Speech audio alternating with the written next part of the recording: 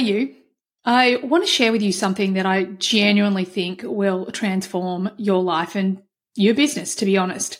HDX is open from now until May 17 with a few special bonuses. Join before May 11 and get my 8-week Purpose and Abundance course completely free, which is $888 worth of value. And if you join before May 17, we're actually going to give you $999 off our upcoming Mexico retreat. I mean, how good a freaking deal is that?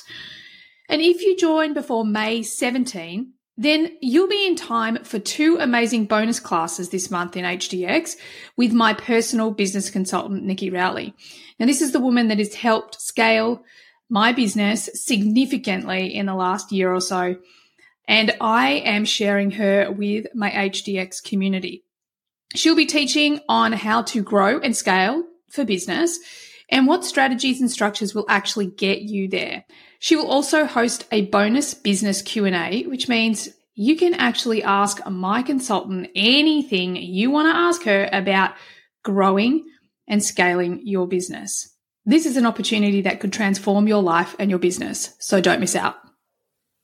I would like to begin by acknowledging the traditional custodians of the land on which we meet today, the Arakwal people of the Bundjalung Nation, and pay my respects to the elders past, present, and emerging.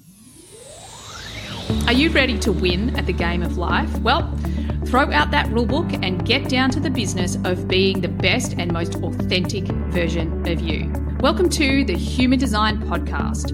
We're changing the rules around success, abundance, purpose, love, and life, where we're creating a planet where everyone can thrive in a world that loves and supports each other. I'm your host, Emma Dunwoody, a qualified master coach, human design expert, podcaster, and entrepreneur that is living the life of my dreams, breaking all the rules while doing it, making a huge impact, and living my design and manifesting miracles on the daily. Join me as I break down and simplify everything you need to live in alignment with your human design, teach you how to recondition your unconscious mind for greatness, and to take back your power so you can manifest your heaven on earth and serve the rest of the planet at the same time. It's time to give up the fear and step into your highest potential, to reach for the stars, to know and live your greatness. It's what you deserve, and it's what the planet really needs from you. So buckle up and enjoy the ride.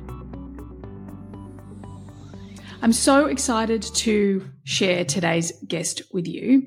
Ainslie MacLeod is a 1-3 sacral manifesting generator, the right angle cross of the vessel of love, and is an internationally acclaimed past life psychic, spiritual teacher, and award-winning author of The Instruction, The Transformation, and most recently, The Old Soul's Guidebook. Ainslie specializes in exploring past lives to reveal your life's purpose and has been a featured guest on Oprah's Super Soul Conversation series. And Ellen, by the way. He lives on a tranquil island in the Pacific Northwest. I have been hanging to have this conversation. I've now had 2 sessions with this incredible human. He is so, I don't know, he really just took my breath away, changed my life with the work that he did, and I'm so excited to share him with you. So enjoy the episode. Hey, everyone, and welcome to today's episode. In today's episode, I have another one of my all-time favorite guests with me today. This is a human that I've got to be honest, I've been watching from afar. I actually remember hearing him on the Expanded podcast years ago and going, oh my God, I need to speak to this human. And that finally manifested this year. So I'm so excited to introduce Ainslie MacLeod. Welcome to the podcast. Thank you so much. Great to be here. I am so excited because not only have I kind of known and I've had it on this, you on my radar for many years, but one of the things that, although I had an intrinsic knowing that this whole past life thing is a thing, I never had any real experience of like, yeah, but how does it affect me until I worked with you? So before we really jump in, I'd love to hear a little bit about your story. This gift of you being a psychic, do you call yourself a clairvoyant? I know you're a past life specialist. Well, I called myself a psychic. I didn't for the longest time. I was when I first started doing this work, I was so embarrassed to tell people I was a psychic. It took me. It was a couple of years before I settled on it. Basically, owned the term. And the funny thing was, I was at a party where the host's father was there, and he was deaf, and he was asking me what I did for a living, and I was kind of my usual sort of mumbling, psychic, and he's going, "What, psychotherapist?" And I'm going, no, psychic, and he's going, "Psychiatrist?" What? And eventually I just go, "No, psychic," and everybody in the room's kind of looking and laughing. It's like, I just thought, yeah, I got to own this. And you asked about clairvoyance. I get a little bit of that. That's just the ability to see images. What I do is more clairaudience. At least that's what it's called. For me, it's like, it's really hard to put into words, but it's like, how do I put it? It's like having thoughts that aren't mine just in the moment, like a sentence, at a time. So it's just, it's not like a voice in the ear. I've always wished it was. It would be a little easier. It's a little more, I don't know, sort of almost intangible. Trying to finish this thing. It took a long time to really work on developing that. Yeah. And how did it just turn up one day when you were a kid, or because I really resonate with that piece that you said, like it's really intangible. It's only recently that I've started to realize that I'm channeling so often, but because I was the same, I was like, oh, shouldn't it be a different voice? The differentiation. So how did you discover your gift and then, finally get to that place where you did step in and own it? Well, I didn't know I was psychic. And I mean, even though, right through into my 30s, I kept having psychics telling me that I was psychic and should be doing something with it. And I just kind of, how the hell do you even get started? And I certainly didn't feel psychic. Only in retrospect, I could look back and there were just all these kind of weird experiences and things that I knew and so on.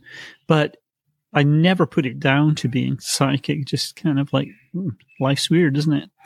And it was really, I had some major life upheavals, I guess. And I moved from the East Coast to the West Coast of the States.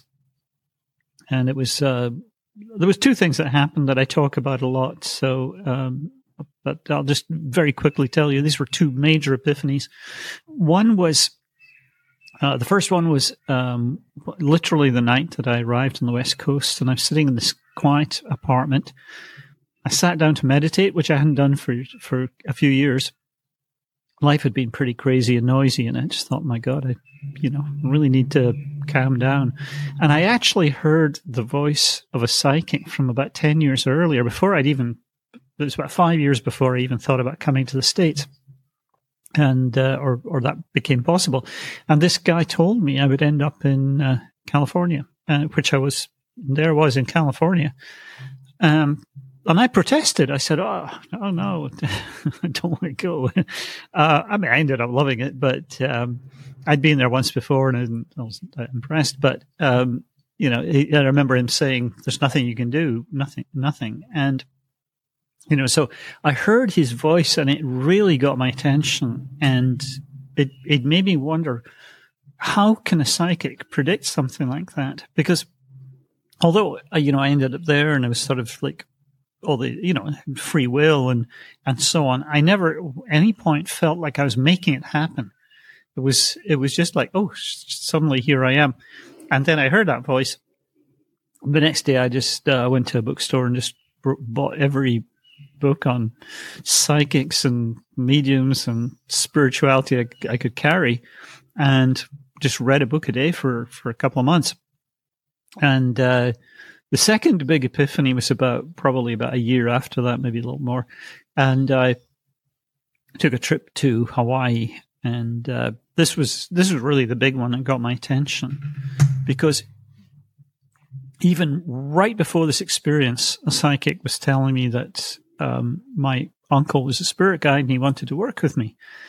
And so the next day I ran into my uncle in a bookstore, and he was there, large as life, as real as you can get, about 18 inches, 2 feet away from me on my right side, only for about a second, but with a long message about working together.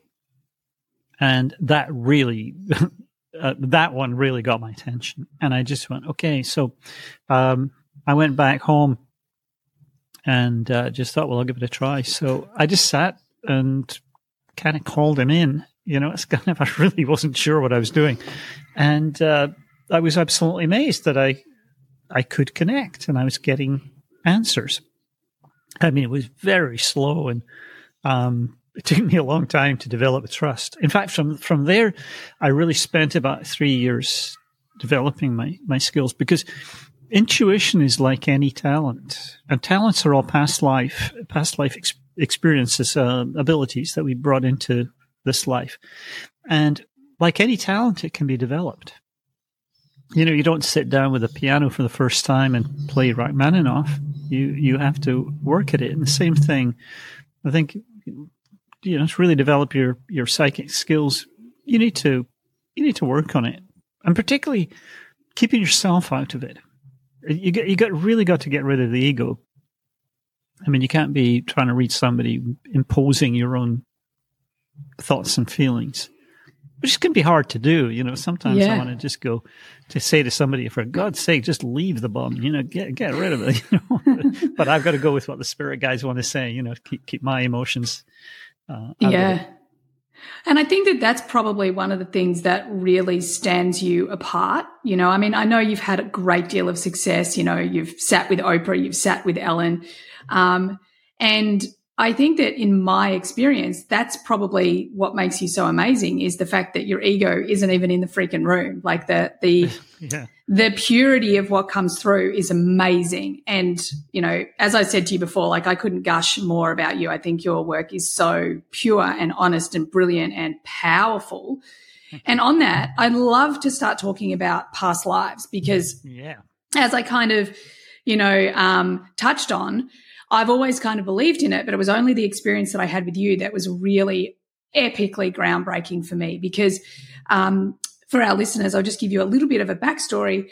When we met the first time, Ainslie, one of the first things you said to me was that the lifetime just before this one for me, there was this, it was marked with a lot of sexual trauma in my childhood.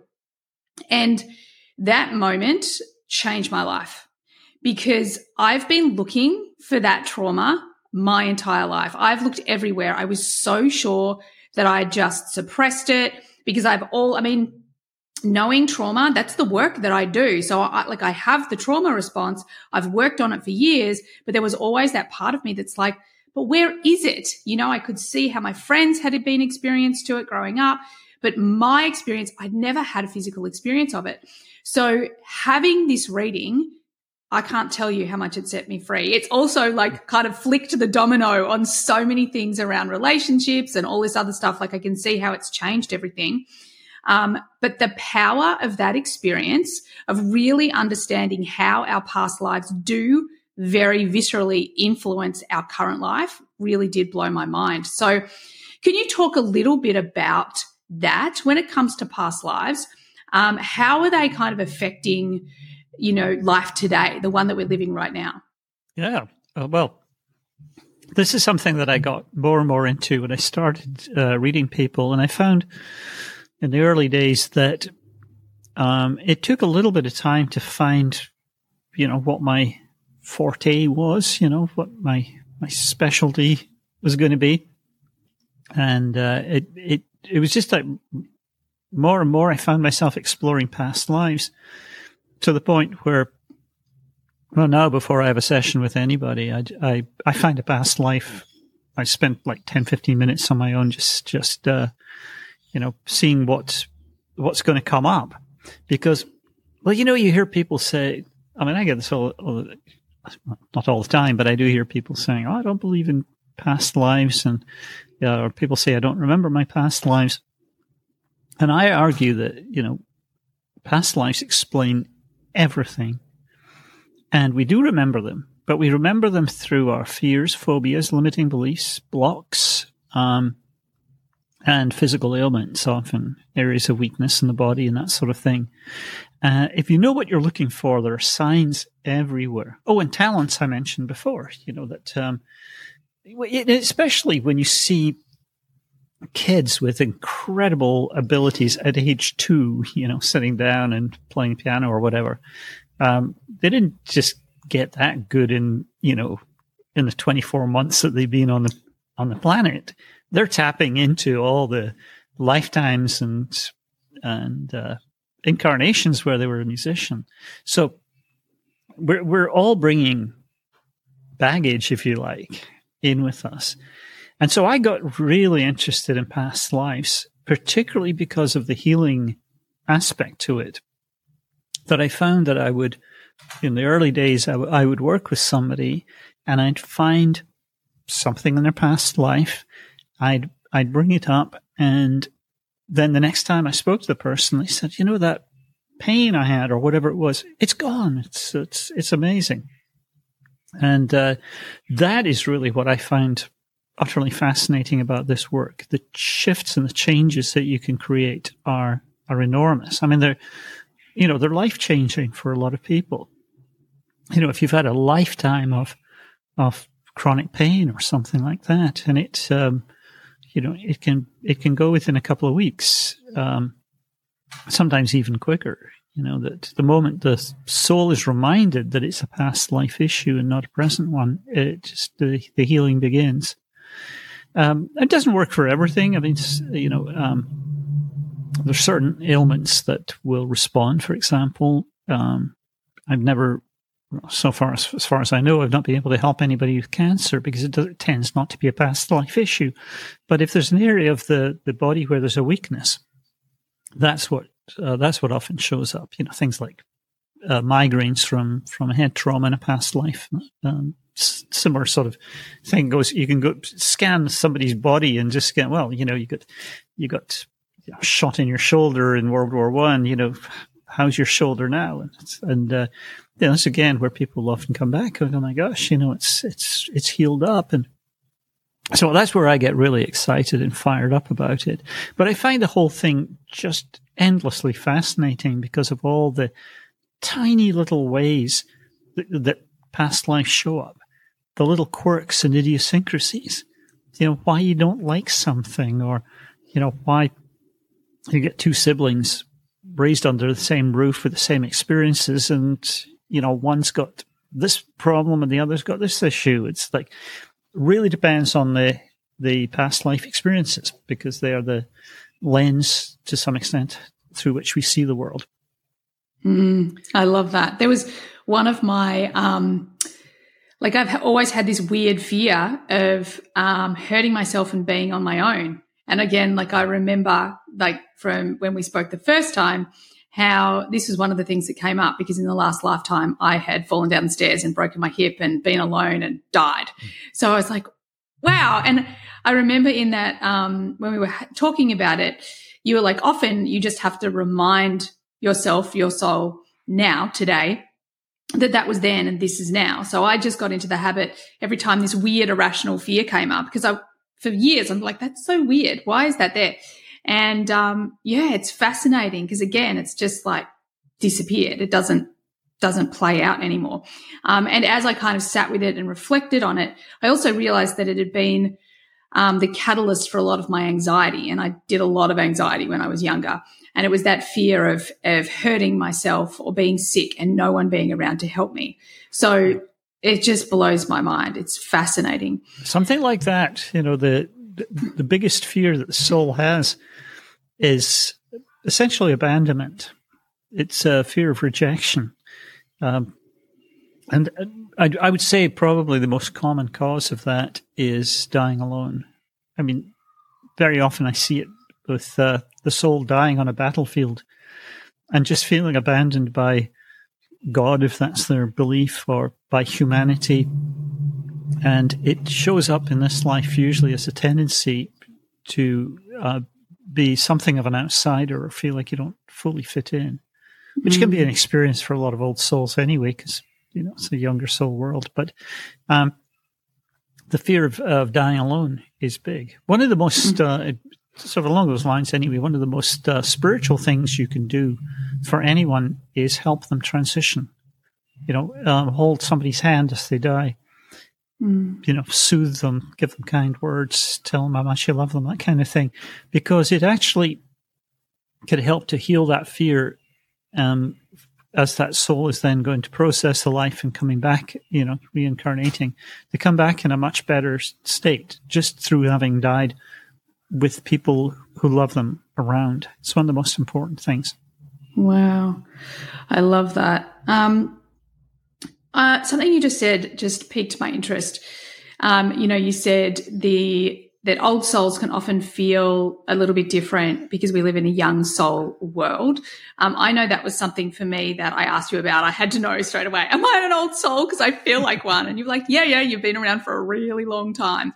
And I was lucky enough recently for you just to, kind of tap into my kids as well. So I have 2 old souls children as well. So can you talk a little bit about the age of a soul and maybe how specifically our lives might be a little bit different from one to the other? And then, sorry, because it's a 3-barreled question, talk a little bit about how we're in a young soul world. What does that mean? Okay.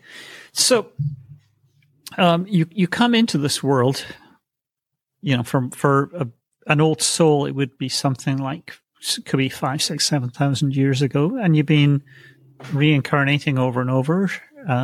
If you're getting to the end of the journey, it's usually something around about 100 and something lifetimes. Everyone's different. It's like a horse race, and we all get to the end at different rates. But be typical 120, 110, something like that, lifetimes. And the journey is really one. It takes you from a place of me to we, from fear to love. And the way that shows up is usually, in fact, one of the markers of being a very old soul is acceptance of others, because you've been in every permutation. You've been, rich, poor, black, white, brown, gay, straight, trans. It's like wherever you look, there you go. You've been there.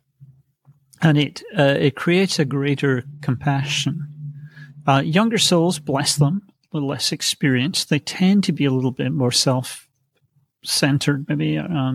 They're not inherently bad people, or I always stress that as well. Just because you're a young soul, it's not meant to be used as an insult or anything.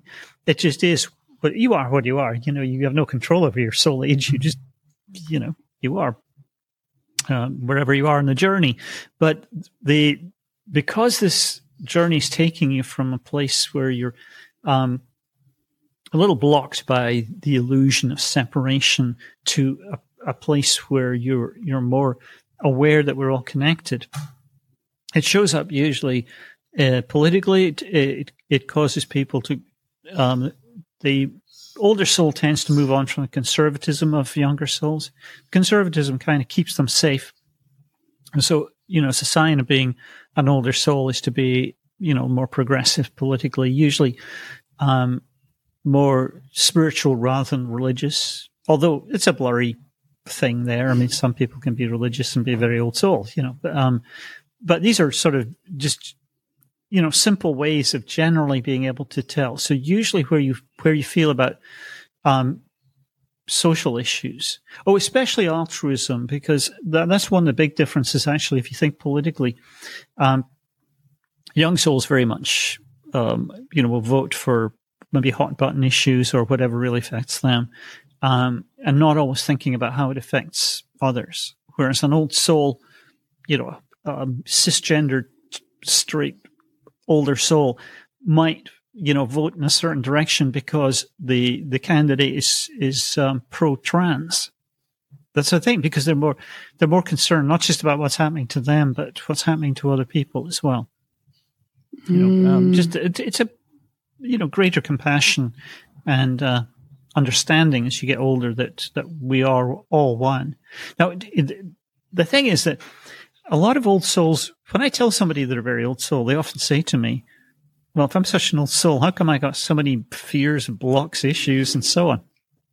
Because there is this idea that you get to be kind of like a Zen-like Yoda character if you're going to be a really old soul. But, it doesn't always look like that.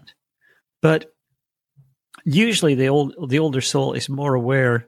They've really learned the lessons that have allowed it to embody the really important core values like peace, truth, love, understanding, and so on. A little hard for younger souls to get there. It's just a lack of experience. But we've all been there. I always say you should never beat up on younger souls because, it's like they're rating your 7-year-old because he doesn't know how to drive the car. And just don't have the experience. But that doesn't mean you can't sort of say, she would say to your 7-year-old, well, please don't drive the car. Yeah. You don't have the experience. I mean, it doesn't mean we should just go, oh, let them do what they like. Sometimes you have to offer a little guidance. But, we're all on this journey to becoming an old soul. And the challenge is that as you get to be an older soul, the veil becomes thinner between this plane and the next, which is great because you tap into those positive talents and abilities and you connect more with other souls. But you also tap into the past life negative stuff, which is all the trauma and the challenging stuff we've had to deal with. Like, you're talking about sexual trauma in a past life. Well, that will always or invariably show up as heart chakra issues in this life. All sorts of blocks around that. That's always an interesting one because what the soul will do when you're experiencing sexual trauma or a lot of different traumas is that it will try to protect you by shutting down the heart chakra. It's a sort of disconnection. Now, ideally, that should just be a temporary thing, just to get you through the worst of the experience. What it does, it kind of numbs you out a little bit, so the trauma doesn't go quite so deep if the soul can do that, if it sort of disconnects. The difficulty is reconnecting. And if you don't get the chance to do that in a past life, you'll be very much doing it this life, which you're doing. So part of your journey is to really open your heart chakra and be a loving presence and connect with others. And even through podcasting and stuff like that, draw other people in because that's a super way to heal yourself and help others at the same time. Yeah. Yeah, I love that. There's so much there that I want to respond to. The old soul piece, I actually had a belief for many, many years that I believed that it was okay for hard things to happen to me because I had perceived that I had more courage or I could draw down on it or I was stronger or whatever it was. It was a really unresourceful belief. It was just a way of me sort of saying, oh, well, I can take the hits, so don't give it to somebody else. But I actually think that that's part of that old soul piece is because I've noticed that I've actually faced many challenges and, through the frame of human design, that's also the way I move through life. I'm a line 3, as you are as well. You're actually a 1-3. And you're and again, I'm not meant to have favorites, but one of my favorite incarnation crosses is yours. You're the vessel of love. And I'm sure you know that because your beautiful wife, Christine, is into human design. But but I deviate. What I wanted to come back to is watching my kids, especially my youngest son. Now, he was the one that you actually said, like, he's 90% there. So he's technically probably the oldest soul of the 3 of us, let's say. Right. And one of the things that I notice with him is that every time a challenge comes up, and that can be a challenge that's a 2 out of 10 or a 10 out of 10, he emotes. So he feels whatever's going on. And then you can constantly check in with him. And he's like, yeah, I'm fine. I feel sad, Mum. I have this. I feel that. But there's this level of the way he moves through it that I really resonate with. And my oldest son does the same thing. He can really get his head around things really quickly and move through the challenges much faster. So I feel like for me, that's very much what my experience of being an old soul has been. It's that awareness that, like, I've got this, even though my ego and my brain is going, like there's just that Right. level. Well, when you've lived and died so many times, you do get to recognize that, yeah, I can survive this. I'll get through it. You know, sometimes you just got to grit your teeth and get through an experience, but you build resilience from experience. Now, I mean, I don't mean that, I mean, sometimes there are things that life throws at us that are not part of the soul's plan, and they can be, you know, extremely debilitating. You know, so, but it in general terms, you know, older souls tend to be, deep down, there is that awareness that, yeah, I can probably get through it. Some don't. I mean, and there's certainly no judgment there. But yeah, that resilience does come with experience. Also, what the soul is always doing is looking backwards for reference. That's an interesting thing about the soul. It doesn't so much look forward as it looks back, and this is why we get triggered by things. That, in fact, some people can be completely disempowered because the soul keeps going back to a place where it was disempowered, and that then becomes almost like a default mode. But it's always looking for past lives that offer reference, and it can use that, which is great sometimes to find a positive past life where you transcended some major hurdles, because you can use that energy to, you know, bring that into this life to, you know, increase that level of resilience. I just love that. I think it's so fascinating. You know, we live in this time where we now understand that there's all these different timelines and dimensions and all these other things going on that we're not aware of. And I just feel like this adds so much value to our evolution right now. It just really helps us, you know, even going back to the sexual trauma piece. Like, one of the things that I always thought was weird, that although I had this trauma response, there was also a part of me that could be compassionate about, you know, the perpetrator, you know, and like I could be like, well, you know, that person had a really, you know, fucked up life, and he had all of the and I could, you know, I would often be like, that's so weird that I can have these two experiences inside of me, having compassion for him, yet feeling also that, you know, from the victim point of view. And something that you said in that reading was, it's like I actually healed that part of it. I made peace with that part of it, with the perpetrator part of it in my last lifetime. And the fascinating part was actually exactly what you said. It's the heart. It was so much of my lifetime. This life has been about really opening my heart and trusting that I can leave it wide open. And through the frame of human design, I have a wide open G center. So basically it's like wide open for anyone and everyone to do and influence me in any way possible. So I feel like that's so in alignment with my design as well. So it's the good, the bad, and the ugly, and it's riding that through and learning to trust that it's always going to be okay if I leave it wide open. So I know for me, so much of that experience and understanding, even, you know, the pieces that you've shared with me, and I'm sure there's a bazillion more, it's just really helped me, you know, create peace and keep my heart wide open. Like, oh, wow, you know, I can. It's safe in this lifetime, which I just think is so beautiful. Now, the other thing that you talk a lot about that, again, blew my mind was the soul. Oh my God, the word just left my mind. That's it. The soul types. Yeah, okay. Because when you went through my soul types, as you were speaking, I was like, oh, that's in my design. That's in my design. That's in my design. And I'm so fascinated because I don't actually think that one modality is king. I think human design is brilliant, obviously, because I do a lot of work with it. But it's how we layer all these things together so that we can really live our most authentic self.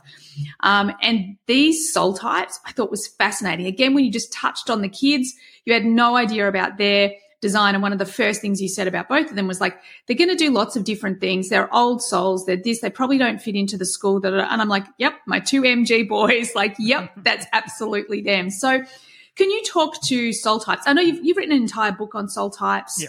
I went to get it on Audible. Because I listen to a lot of my books, but it's not on Audible. Put it on Audible, please. I need to record them. Yeah. So I talk about it in my first book and my third book very much. I cover soul types, and So again, this is how one of the major ways that past lives show up is that we choose our personality based on these archetypes, if you like, from what we've done in previous lifetimes. So we have the beliefs and the behavior and the traits and so on that come from certain soul types. So, and the system that I've got, this is something that makes me laugh, is that my first book, the instruction is laid out, to show things like the 10 soul types. And people say, your book is so well organized. And I go, yeah, thank God I got spirit guides to help me, because I'm ADHD. I'm like, I joke about, the inside of my head looks like chaos, like how they describe the heavens and the earth before it was all kind of like it came together. It's like shooting stars, things going off, random thoughts and stuff. But I have spirit guides, thank God.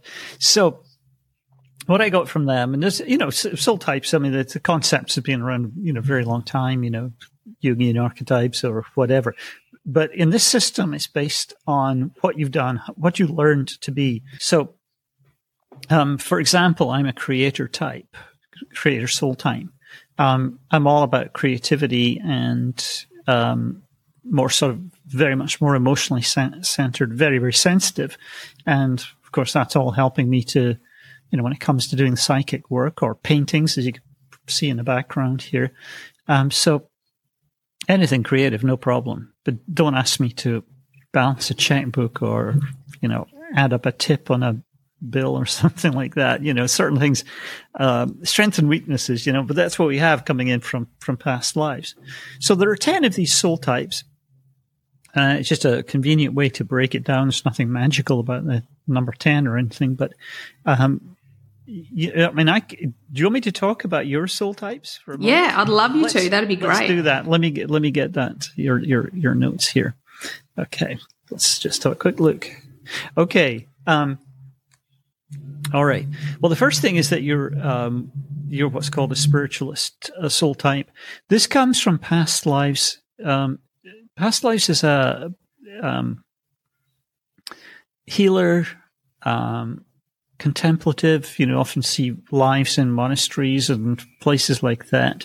It's a great place for people who are more spiritually oriented, but also, being a doctor, being healer of, any kind. Acupuncturist 500 years ago, doing herbal medicine like 1,000 years ago. It's all of that contributes to you to being a spiritualist type. But the way it shows up for a very old soul like you is really wanting to have a higher purpose and making sure that this life has meaning and that people benefit from what you do. And then you have, let me just go back and check this again. Hang on one second. Yeah, you have a performer influence. Now, the performer is, you get to be a performer from experiences like singing, dancing, acting, presenting. just anything that puts you in the spotlight in a past life and or this life. You see performers everywhere, and TV all the time, and people who are generally more comfortable in the spotlight. Although you can have some fears that can interfere with that, but it's really about, in your case, it's about overcoming issues around self-expression and really. This is a life for learning to speak your truth. It also is to make you more comfortable with the idea of being in the spotlight. You've got a couple of things that show up. They're not soul types, but they're part of your life plan. And one has to do with really leaving a legacy, and the other has to do with fame. And it's not a shallow fame. It's the soul's awareness that for you to be as effective as you want to be in this life, you have to reach a lot of people. So you don't want any of the fears like self-expression or judgment to be saying, oh, no, it's egotistical to want to do that, or, maybe I should just keep myself to myself, or, it's something wrong with being in the spotlight. Because we often get that message, every soul type gets negative messages from parents or teachers or others, that performers are always getting that, told they're too show-offy, or, something wrong with wanting to be in the spotlight.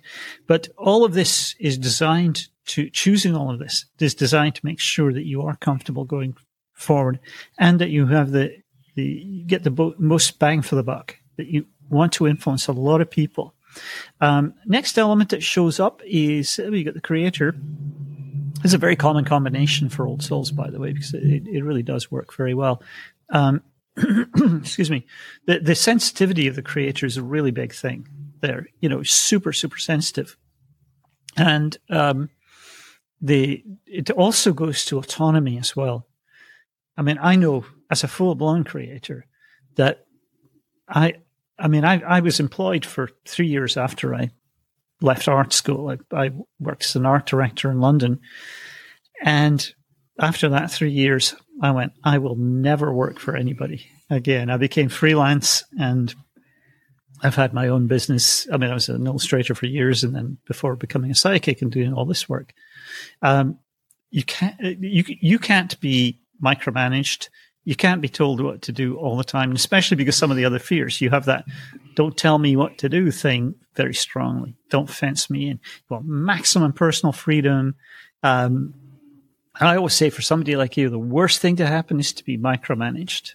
That's where you get that "take this job and shove it" kind of feeling, so much. Oh my God, like all of this. Neck. Yeah. Next element that shows up is the thinker, the very rational part of you. This comes from past lives as maybe an intellectual, academic, explorer. But it imbues you with a great deal of curiosity. And also, because of the way it sits, I mean, there's all sort of subtleties here that we'll go into it, but the nuances. You want to learn and grow with everything that you bring into the world. And that makes it hard to settle on one modality to bring. Some people will, they spend their entire lives just teaching or, expressing one modality, maybe an astrologer or whatever. You need to have different things that you bring to the table. It's like the term the spirit guides use is a clearinghouse, like this old banking term, like everything comes in to you. You kind of synthesize it and then you spit it out. So, I know human design is a big thing for you, but it's going to be human design with a little bit of this and a little bit of that. And, and it will always keep morphing and changing as you learn something new.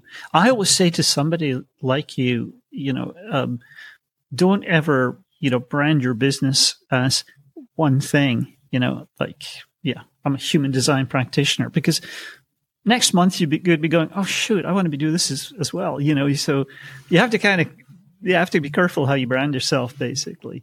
I love that. And I got to just quickly say, because my whole transformation with human design is exactly that, because I have to bring in all the other things, I have to, because otherwise I feel like I'm not giving everyone the full story, because the other things on their own are just not complete. Yeah, that's right. And you've got that curiosity and you're learning and growing and you want to bring it to the table, So now here's where I always say this to clients, like it's boring up to this point. I go, here's where it gets interesting. But it is actually, weirdly, this is a combination I'm seeing in your soul types that I don't see very often, except I've seen it 3 or 4 times in the last 2 weeks. I don't know. I get themes. But what you got is it's something that seems very paradoxical, because you've got the caregiver in there, which is like very nurturing, very feminine. This comes from past lives where you took care of children, animals, the sick and dying. It's the sort of thing, if I see a full-blown caregiver, which doesn't happen very often, but I could almost put money, I think I put this in my last book, that, almost guarantee that that person's going to be in hospice care or something very, very similar. Long-term care, very nurturing, great for your kids and all of that. But seemingly paradoxically, you also have very strong masculine energy. You have what's called the leader influence. And the leader, you learn to be just from leading, it could be running a corporation. It could be a general in an army. It could be a soccer coach. I mean, it's just, gazillion different ways. You could be, band leader, whatever. But it was all about leadership. And it's chosen, it's kind of for 2 reasons. One is that you want a little bit more you need to have a little bit more masculine energy really to sort of survive and thrive in the sort of world that we're in. A little bit more ambition, a little more drive. And part of the reason that a lot of old souls will choose that is because the drive does drop off a lot as you get to be an old soul. If you just think of it, you've been doing this so often. And a lot of old souls get that malaise, that feeling of like, oh God, here we go again. Been here, done it. You even see it in babies. I always joke about it. Look at a baby and it's kind of going, oh shit, I'm back here again. What was I thinking? It can be hard for an old soul. And I call this Viagra for the soul when you have a leader influence like that. It gives you a little bit more, certainly more energy, more ambition, more drive. So that's sort of like the nutshell way of looking at it. You get loads of different ways that these elements will interact with each other and then all other aspects of your soul's life plan. I mean, for example, a very, very common one is when you have, like you do, you've got the performer and the creator sitting together. And that almost always implies a love of dance or yoga or some kind of elegant movement, sometimes martial arts even. But it's about using the body, but not in a sort of, heavy duty sort of like getting into a scrum and rugby or something like that. It's more, could be track events or something, but dancing is probably the one I come across most often. And people, I tell them about that and they go, oh gosh, I danced when I was young, but I'm not, I haven't thought about this as a career. And I'm not really talking about a career here. It's like just, something that my spirit guides say all the time. They would apply to anything you enjoy doing. But they say you don't want to be 100 years old looking back on your life and wishing you danced more. Yeah. So even if it's just, dancing with the kids in the kitchen or something, it doesn't have to be anything formal. But the movement is really good for integrating mind, body, and spirit. Oh, I love that. I've got to say, like, both my son, I think they were the two primary ones he said for my youngest son. And he's very into music. I don't think he's confident enough. He's not really a dancer. But what's really fascinating is I have those two, and I've always ridden horses and dressage specifically. So that's almost like that elegant dance type thing. And he loves it. He loves riding, and he specifically loves dressage. I thought he'd be all about eventing, all about jumping things, going fast, all that sort of stuff. But he's very much more about that. So I think that's wonderful. Fascinating. Fascinating. Well, can I tell you a little bit about where horse riding comes in? Please. Because part of your experience, and I can't remember which past lives we looked at, but you've had this experience of powerlessness. This is why I was joking with you about, you're bound to have used the term, don't tell me what to do before now. All the time. Yeah, it's a past life fear of powerlessness, and it comes almost always from imprisonment or enslavement or institutionalization or something in a past life. It could also be being very, very trapped in anything. And it will show up in this life as wanting a lot of personal freedom, like I mentioned before, like a real feeling of don't fence me in, and the need for travel and stuff like that. But if you imagine that you're sitting in a prison cell, like it's 200 years ago, you're in a Turkish prison, staring at 4 brick walls, and this is your life. You may be there till you die. Where the soul goes is, oh my God, what would it be like just to get out and smell the flowers, go for a walk on a beach, just go anywhere without, even just go for a walk without a guard being around or whatever.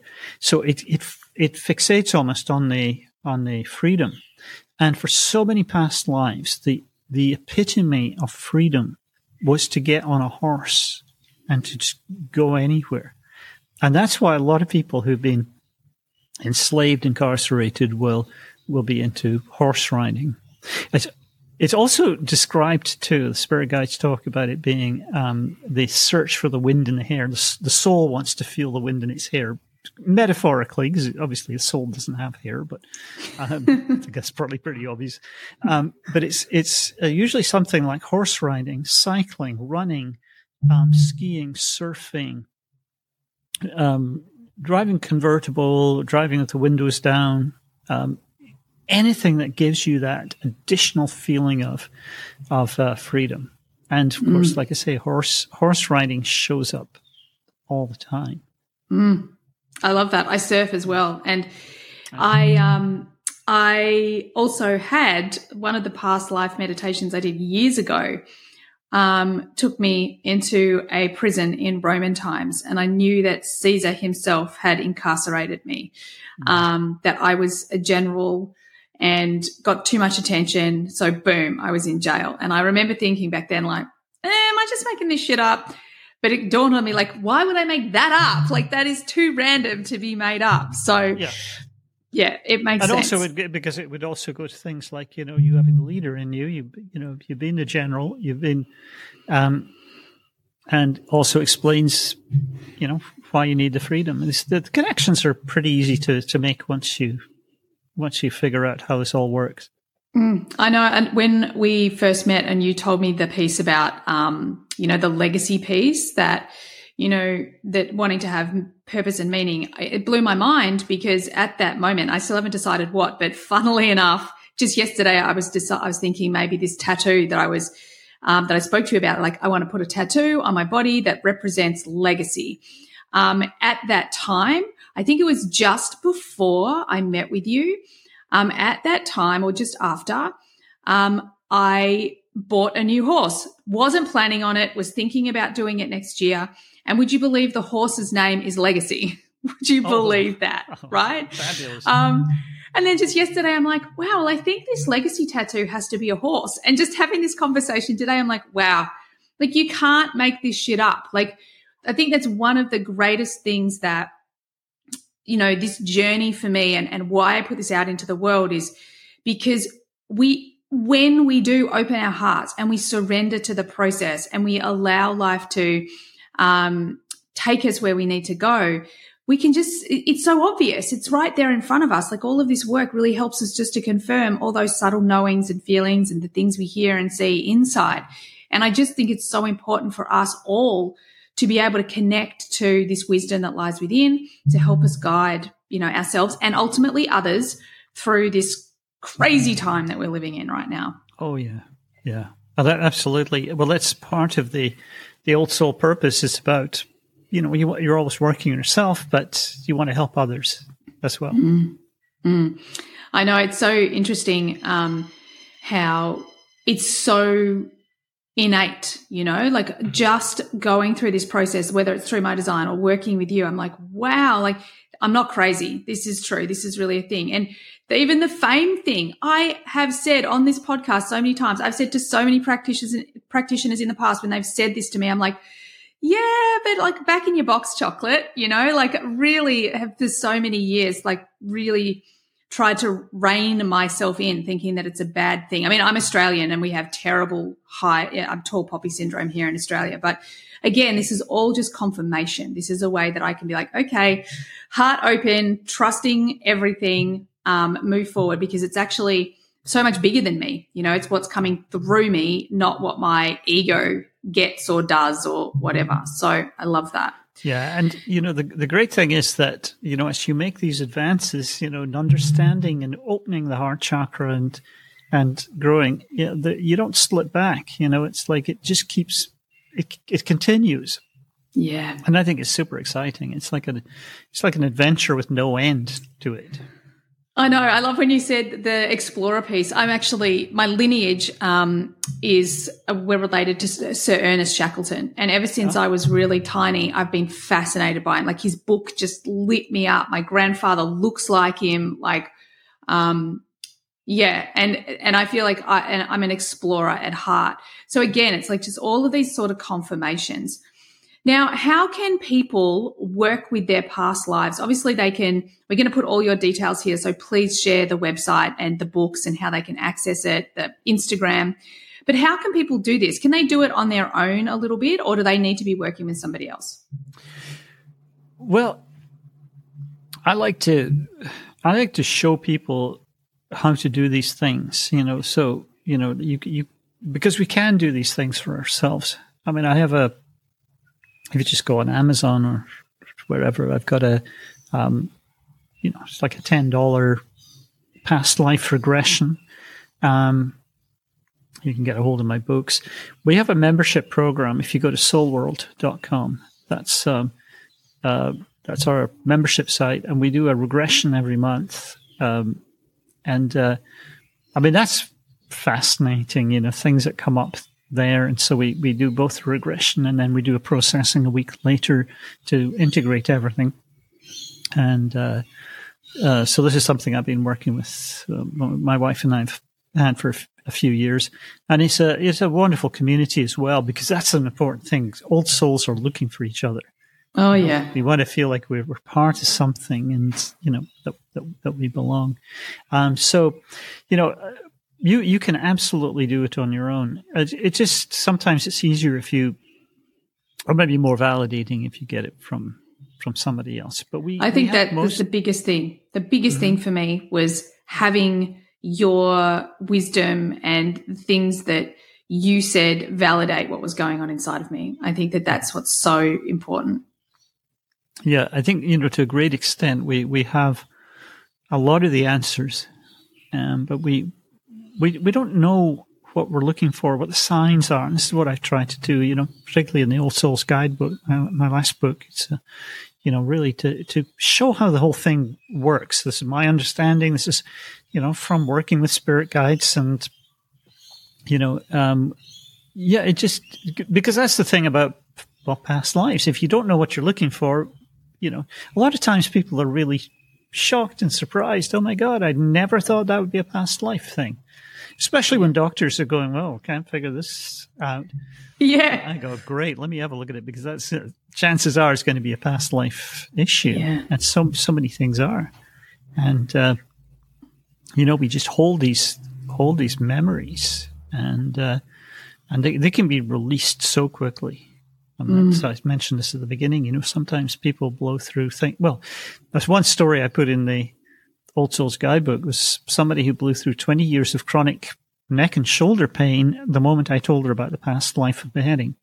And wow. as I'm talking about the past life, the pain's going. And she's turned up at a few of my live events and going, yep, still fine. There was no physiological thing. It was just a purely spiritual, like a ghost memory of trauma from the past. So, oh my God, now I need to book my next session in with you, because I'm like, I want to go through all these things in my body. I want to look at my freaking head, neck, and shoulders. It's the only area that I carry tension in my entire freaking body.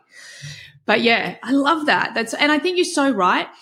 From my perspective and the way I sort of articulate things, a lot of what you do is you make the unconscious conscious, and once we're conscious of it, then we can do something about it. And I definitely found that experience of, you said to me, just remind yourself that was then and this is now. And that was incredibly powerful. I've just been able to let go of so many little things that were just insipid. They were just always just kind of sitting there, and then now they're not, which is just so powerful. Yeah, it's liberating. There's a big feeling of freedom when you get over these things. I was, my whole life was affected by a huge fear of public speaking. I mean, I had it for decades, and it really came on when I was at school.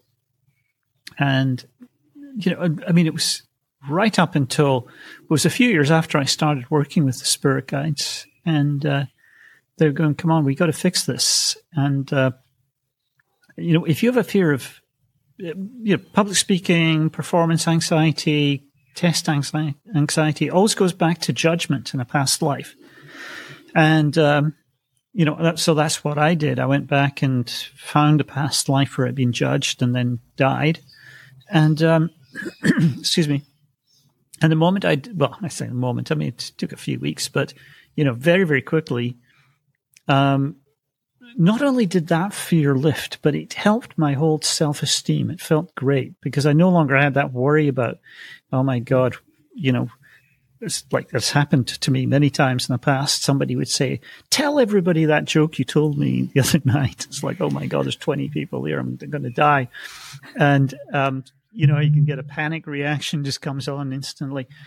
So my self-esteem changed. I felt much better about myself. I felt much more relaxed. I was always very ashamed of having that fear. I mean, I never told people. I mean, it was like, it's like people going, oh, why is Ainslie just run out of the room? Well, it's because I thought somebody was going to ask me to speak, I played in bands all my life. I mean, since I was 15, but I was the bass player who hid somewhere behind the drummer. I mean, I would come off stage and people would say, how do you know the band?